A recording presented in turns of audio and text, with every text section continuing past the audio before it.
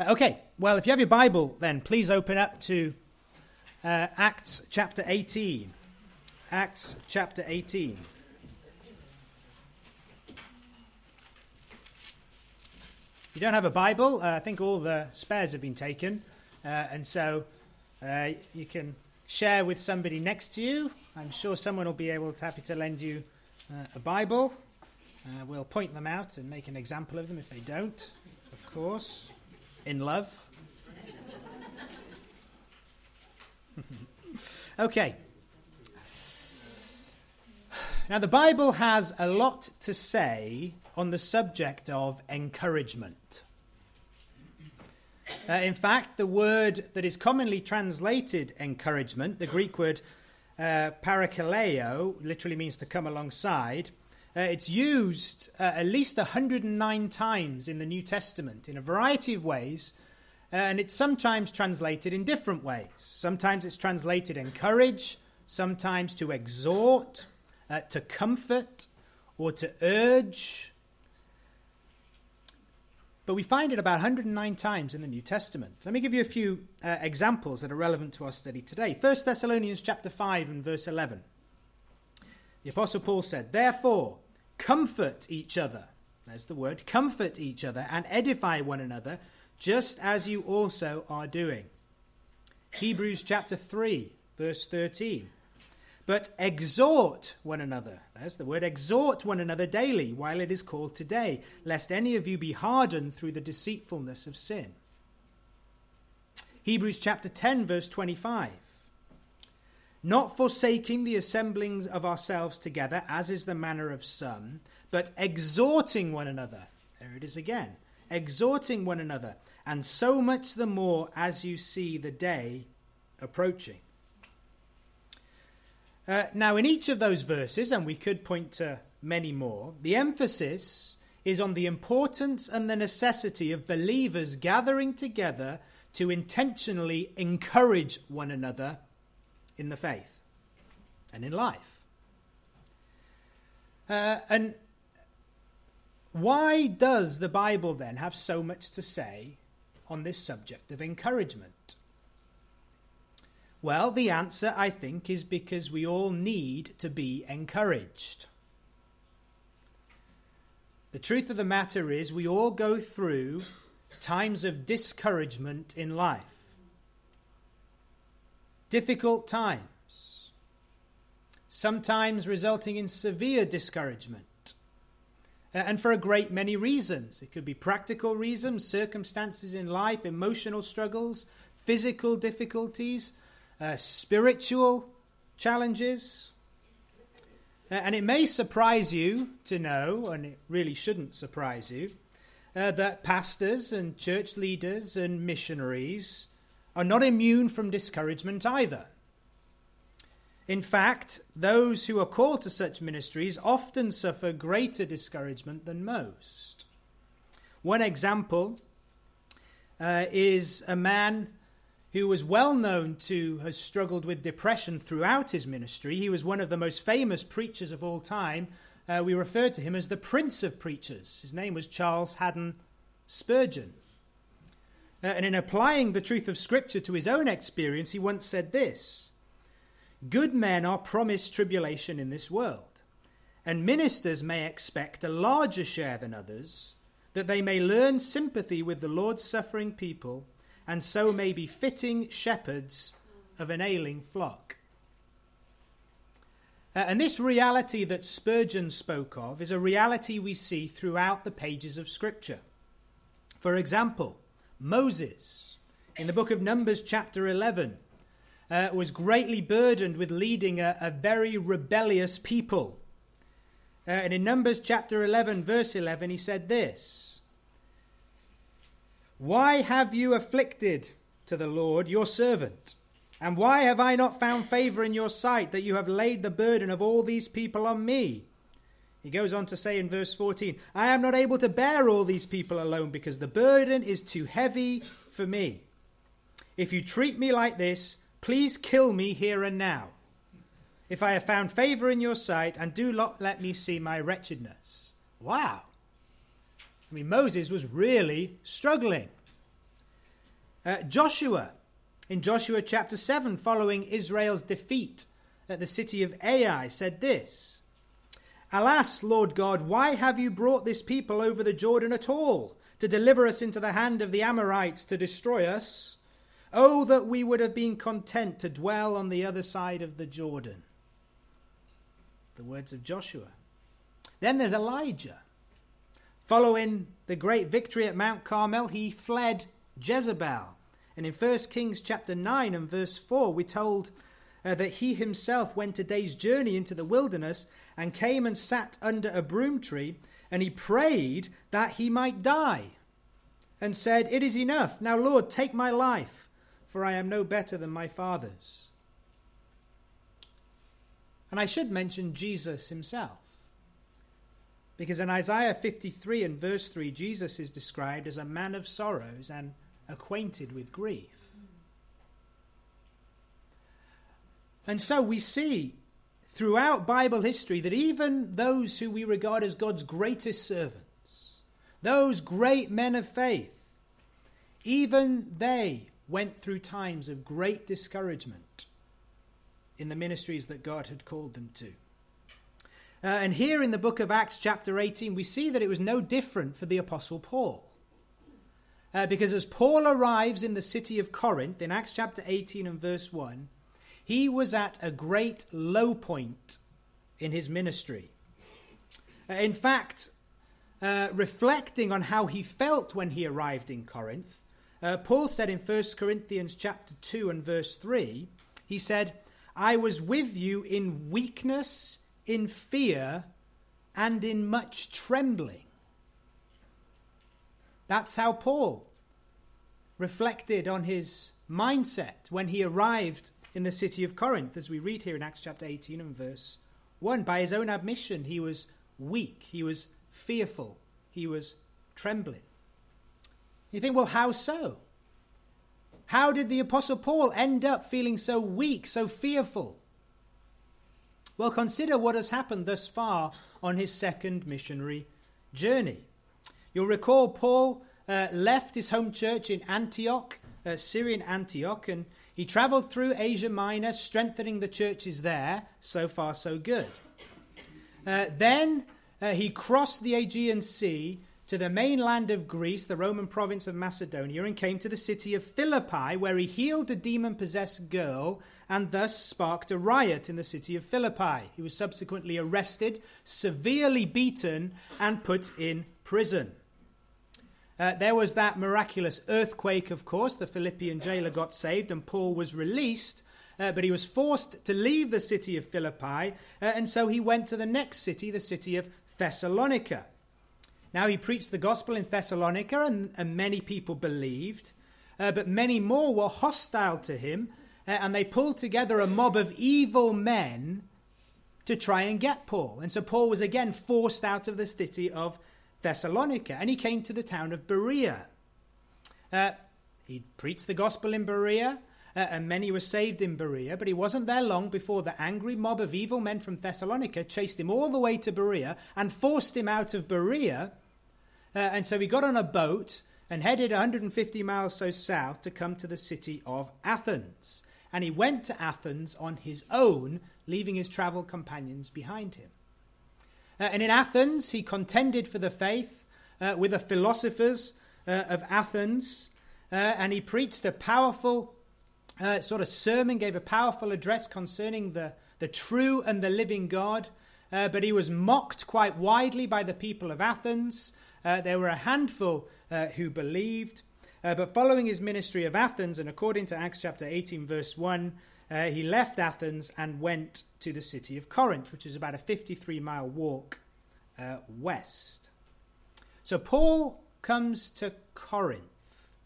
Now, Corinth was the capital city of the Roman province of Achaia, there in southern Greece. It was a large city, it was a wealthy city, and it was an immoral city.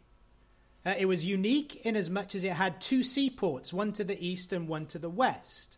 And so it became a major trade route. It was easier for ships to go through Corinth, take their boat, roll it on rollers about 4 miles to the other sea, and carry on than it was to travel the 200 miles all the way around the peninsula. And so Corinth became really the commercial capital of Greece in those days. But more significant than the city were the people of the city. Because the people of Corinth had a great reputation. We know from history and we know from scripture that the people of Corinth were known widely for two things. Two things that made the city of Corinth an intimidating proposition for any preacher of the gospel, even the Apostle Paul. Firstly, the people of Corinth, they were a proud people. They were known for their pride. They were proud of their city, which was rebuilt by Julius Caesar in 46 BC. They were proud of their wealth, proud of their culture. They hosted the Isthmian Games, sort of like a version of the Olympics, which was there every 2 years. They were proud of the fact that they were the political capital of the region, even over Athens. And that pride, like any pride in the human heart, would present a great challenge to the gospel, because the gospel challenges and indeed undermines all human pride. For the gospel insists that we are all sinners. We are all sinners and have absolutely nothing in ourselves that we can do to buy or to achieve or to contribute to our salvation. And the human pride does not like that one bit. And so they were a proud people. But secondly, they were an immoral people. They were an immoral people. Behind the city of Corinth, high up on a 2,000-foot high mountain, was what was known as the Acrocorinth. Much like the Acropolis in Athens, on top of the Acrocorinth, there stood the temple of Aphrodite, the Greek goddess of love. And there were 1,000 female servants that served the temple of Aphrodite, and every night they would roam down into the streets as prostitutes. And the work of the prostitutes was part of their service in the temple. And so sexual immorality and sexual promiscuity was rife across the city of Corinth, so much so that the word Corinthian was a byword for the sexually immoral in those days. Oh, he's a Corinthian, people would say, if a person was sexually immoral. And so the immorality of the city presented a great challenge for the preacher of the gospel, because the gospel obviously calls people to repentance and holiness. And the gospel warns that the sexually immoral will not inherit the kingdom of God.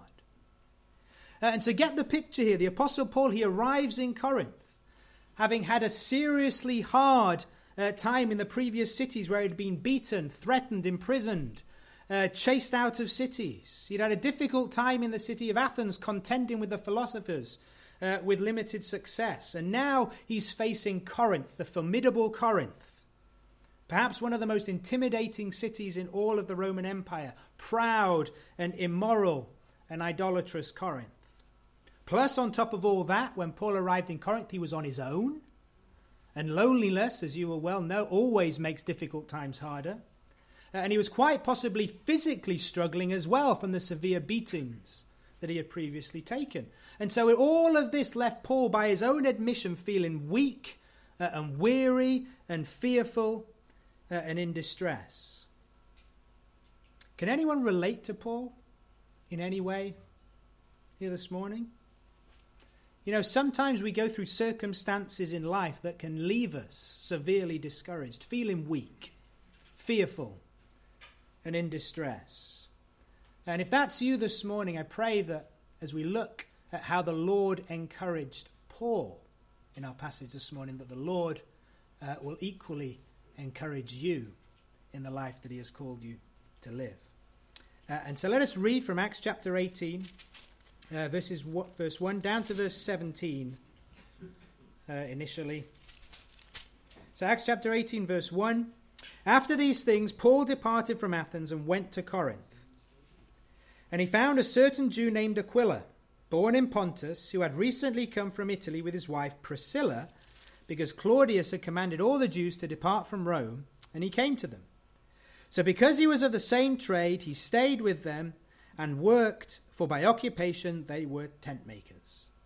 And he reasoned in the synagogue every Sabbath and persuaded both Jews and Greeks.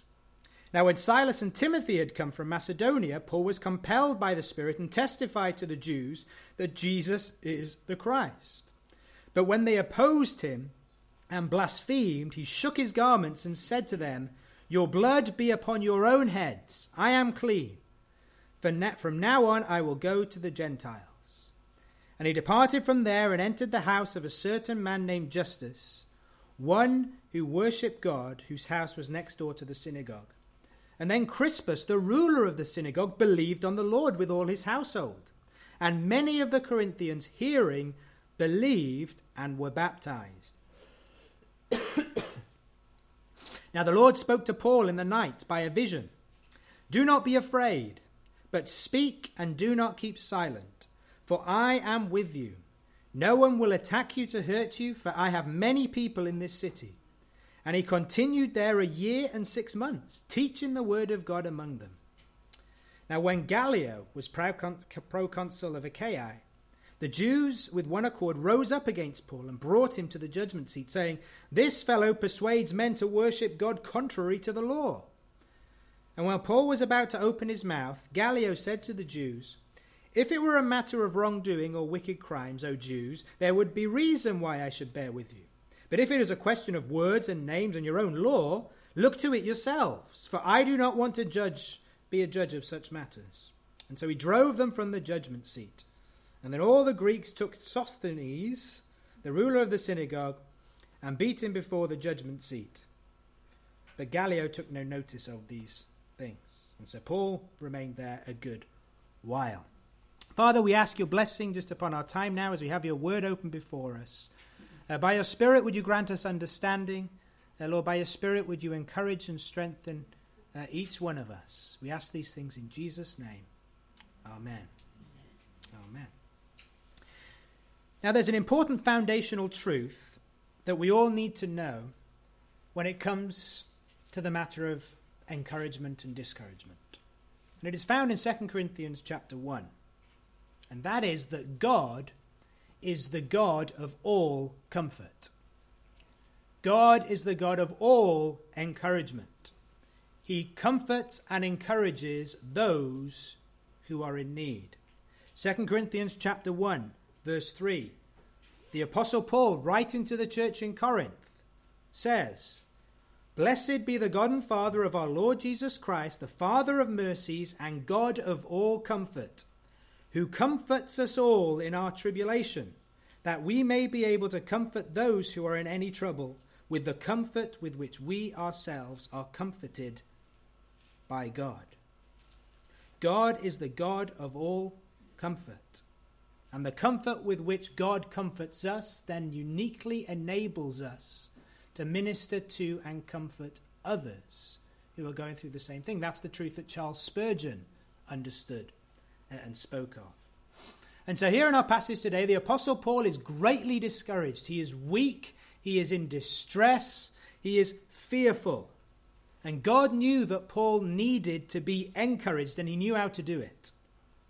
And in our text, we see two ways in which God encouraged Paul. Two means that God has ordained to encourage all of his people. Firstly, God has ordained to encourage us through his people. Through his people. And secondly, God has ordained to encourage us through his word. His people and his word. Now let's look at that first one, beginning in verse 2. God encourages his people through his people. Take a look at verse 2. "And he," that is Paul, "found a certain Jew named Aquila, who was born in Pontus, who had recently come from Italy with his wife Priscilla, because Claudius had commanded all the Jews to depart from Rome. And he came to them. So because he was of the same trade, he stayed with them and worked. For by occupation they were tent makers." Now, as we already mentioned, one of the things that can make already difficult times even harder and even more discouraging is having to face those difficult times on your own. having to do it alone. And Paul had come to Corinth alone. Timothy and Silas were still in Macedonia. He'd been alone in Athens, and now he comes alone to Corinth. And Paul was in desperate need of encouragement. He needed a friend. He needed a friend to encourage him, to help him. And God knew that he needed a friend. He needed fellowship. He needed help. He needed support. And so what happened? Well, according to verse 2, as Paul was looking for a job, he came across a man named Aquila and his wife Priscilla. Now, Paul was a tent maker, we are told in verse 3. More literally, a leather maker. He no doubt made tents, which were very popular. A lot of people travelled and needed tents to help them on their journeys, but it's quite possible he made other things as well, curtains, rugs, clothes, and the like. But it was common practice for Jewish boys, including the boys of rabbis, to learn the trade of their father. And no doubt Paul had learned to make tents from his father. And so when Paul arrived in Corinth, he needed food, he needed shelter, he had no money, and there was no church there to support him. So the first thing that he did was look for work. And he would often do this, not always, but often. Partly, sometimes even when there was a church, Paul worked to support himself so as not to be a burden on the church. Didn't always do that, but he did on occasion. And also, he worked to avoid false accusations of ulterior motives. He didn't want people to think that he was in it for the money. So there were circumstances in which he decided to provide for himself to avoid false accusations. And so Paul was a tent maker, and sometimes we use that term tent maker in our sort of Christian language to refer to somebody who's maybe called to gospel ministry but works on the side to provide to support their needs and their family. We often refer to them as tent makers. Their jobs are sort of their tent making. I mean, they're not literally making tents, but that comes from the work of the Apostle Paul here. And so Paul went looking for a tent maker for whom he could work. And according to verse 2, he found a certain Jew named Aquila, who was born in Pontus. Pontus was in northern Asia Minor, the north of modern-day Turkey. And we're told in verse 2, he had recently come from Italy with his wife Priscilla because Claudius had commanded all the Jews to depart from Rome. And so Paul came to them, and in verse 3 we're told that he stayed with Priscilla and Aquila, and he worked with Priscilla and Aquila.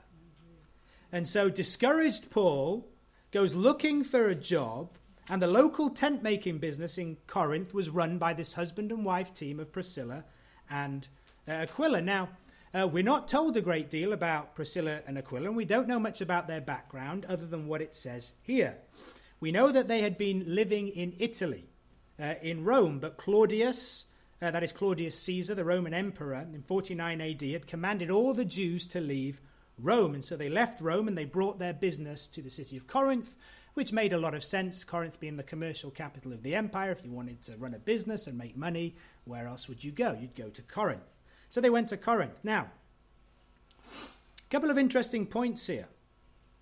Number one is the reason that Claudius expelled the Jews from Rome. Because there's a Roman historian by the name of Suetonius who wrote a book on the life of Claudius, the Roman Empire.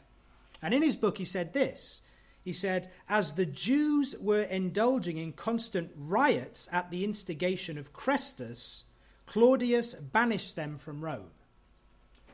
So according to the Roman historian, the reason Claudius banished the Jews from Rome was because they were indulging in constant riots at the instigation of Chrestus. Now, many have assumed that by Chrestus, Suetonius really meant Christ. He was writing 70 years after the time, and there are those that assume that he wrongly assumed that this Christ guy was a guy who was there in Rome who was instigating riots. And so many conclude that, in fact, it was the preaching of Christ in Rome that got the Jews all mad, got them started rioting, and then Claudius kicked them out of Rome. Now, that would actually be consistent with what we read in the rest of the Old Testament, because that happened everywhere Paul went.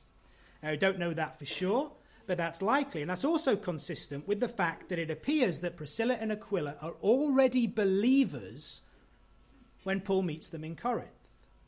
Now, we know that there was a church established in Rome because Paul wrote a letter to the church, the letter to the Romans. And Priscilla and Aquila had come from Rome. And so it seems likely that, the gospel certainly did travel beyond Paul to Rome before Paul ever went to Rome. And it may well be that the preachers of the gospel in Rome saw Priscilla and Aquila come to faith in Christ at that time, and the preaching of the gospel caused riots among the Jews, and Claudius got so mad he kicked all the Jews out of Rome. And so a little bit of reading between the lines there, but that's likely, seems to me at least, how this all came about. And so, but notice how the Lord is working all this together. Paul arrives discouraged and alone in Corinth. He's in desperate need of a friend. He's in desperate need of fellowship. But he's going to a city in which the gospel hasn't gone before. So where's he going to find encouragement and friendship? Well, there were two guys that got saved in Rome who God sort of sovereignly oversaw come to Corinth, and there they are. And lo and behold, they're tent makers as well. So when Paul went to find a job, they found the tent makers, and guess what? They were already believers. And so the Lord provided companions for Paul in Priscilla and Aquila, and they would go on to become two of Paul's closest friends. In Romans 16, verses 3 and 4, Paul tells the church in Rome to greet Priscilla and Aquila, my fellow workers in Christ Jesus, who, he says, risked their own necks for my life. They risked their lives for Paul. And so Paul later developed a really close, meaningful friendship with Priscilla and Aquila. And so God provided his people to encourage Paul in the form of Priscilla and Aquila. But the Lord wasn't done, because look at verse 4. Paul reasoned in the synagogue every Sabbath and persuaded both Jews and Greeks. And when Silas and Timothy came from Macedonia, Paul was compelled by the Spirit and testified to the Jews that Jesus is the Christ. And so Paul started work in the tent-making business with Priscilla and Aquila. I didn't mean he neglected his ministry of the gospel. Every Sabbath, every Saturday, he was preaching the gospel in the synagogues. But then, according to verse 5, his former companions, Silas and Timothy, arrived from Macedonia. And so not only did God provide two new companions for Paul in Priscilla and Aquila, but then he brought back two of his old companions in Silas and Timothy. And the result, according to verse 5, was that Paul was greatly encouraged and renewed in spirit and recommitted himself fully to the ministry of the gospel. And that seems to be the idea of verse 5. And so what do we all take from this? Well, I think we take this lesson, that we cannot underestimate the importance of fellowship in the Christian life. There's a reason we're told in Hebrews chapter 10, verse 25, not to forsake the assembling of ourselves together, as is the manner of some, but we are to exhort one another, and so much the more as we see the day approaching. You see, the Christian life is not intended to be lived in isolation. It's intended to be lived in fellowship with one another. And the fact of the matter is we need one another as believers in Jesus Christ. We need to help one another. We need to encourage one another. We need to pray for one another, especially in times when we are weak and discouraged and in distress and fearful. And if we are to do that, that means we all need to be open and willing to both giving and receiving encouragement to and from one another. And one issue that I've discovered that hinders this ministry of encouragement is pride in our hearts. You know, we want everybody to think that we've got this Christian thing all down. We've got life all down. We don't have any problems or struggles. And so we don't share our difficulties, our struggles with people. Maybe we're embarrassed to. Maybe we're ashamed to. But God has ordained to use his people as his means of encouraging you. And so if you never open yourself up and allow somebody else to be encouraged, you cannot receive that encouragement from the Lord. And James and Peter both said that God resists the proud, but he gives grace to the humble. And so you know that embarrassment or that shame that you may feel? You know what that is? Humility. Humility. And you know what makes you think, okay, well, I can't tell anybody about this? Pride. Humility is a good thing.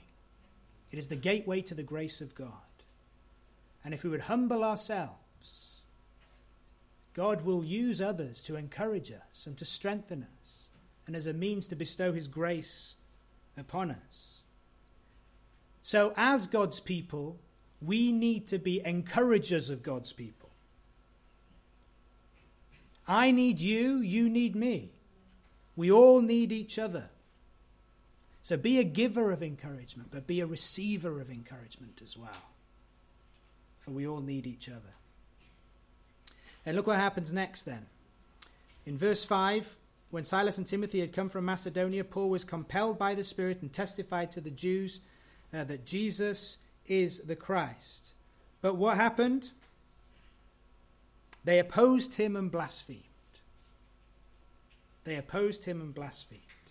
And so Silas and Timothy had come back from Macedonia. We know actually from 2 Corinthians 11 and Philippians 4 that when they came back from Macedonia, they brought financial gifts to support the ministry of Paul from the churches in Macedonia. And those gifts encouraged Paul and enabled him to devote himself full time to the ministry.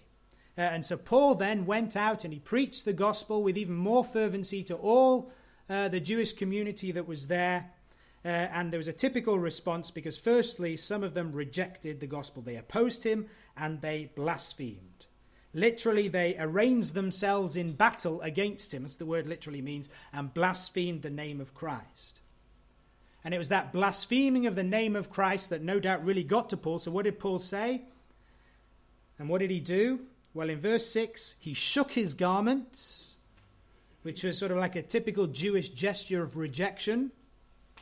And then he said to them, "Your blood be upon your own heads. I am clean. From now on, I will go to the Gentiles." In other words, he says, I have done all that I can.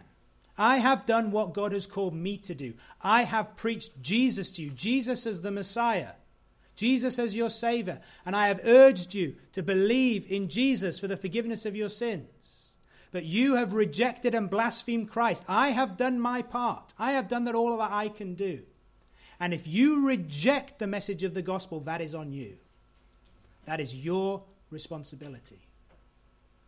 And so that's serious stuff. But the same is true for all of us. The same is true for everyone in this world.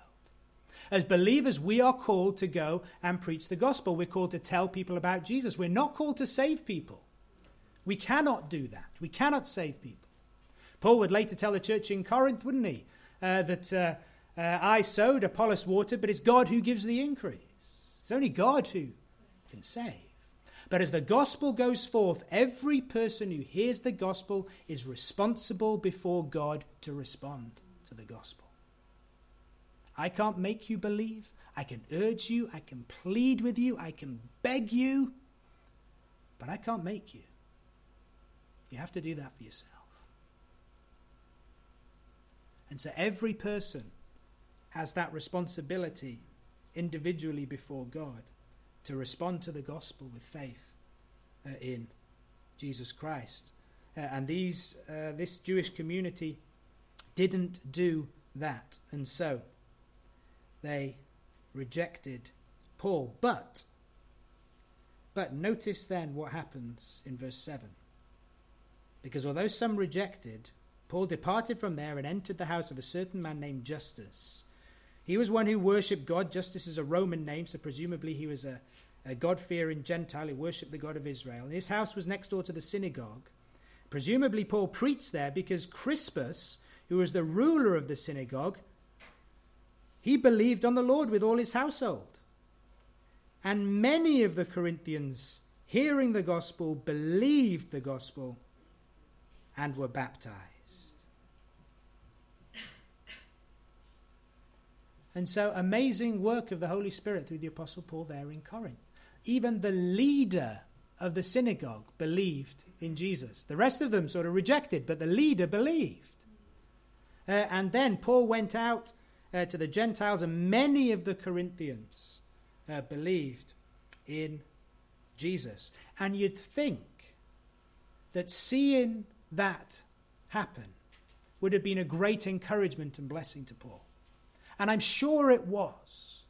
I'm sure it was. Look what the Lord is doing, Paul. People are getting saved. People are believing in Christ and they're being baptized. But Paul was still struggling. He was still feeling weak. He was still feeling fearful. Yes, he'd had the support of his friends, and that had been a blessing and an encouragement, and it had spurred him on to preach the gospel with greater fervency. And people had been saved, and that had been wonderful. But he was still weary. And we know that because in verse 9, the Lord spoke to him.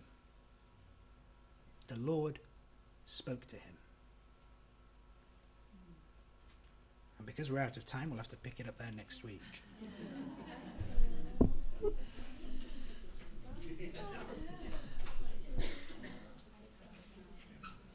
Come back next week for part 2. So let us pray. Father, we thank you for your word this morning, and we thank you that you are the God of all comfort. And Father, as we have seen in our passage this morning, the importance of encouraging one another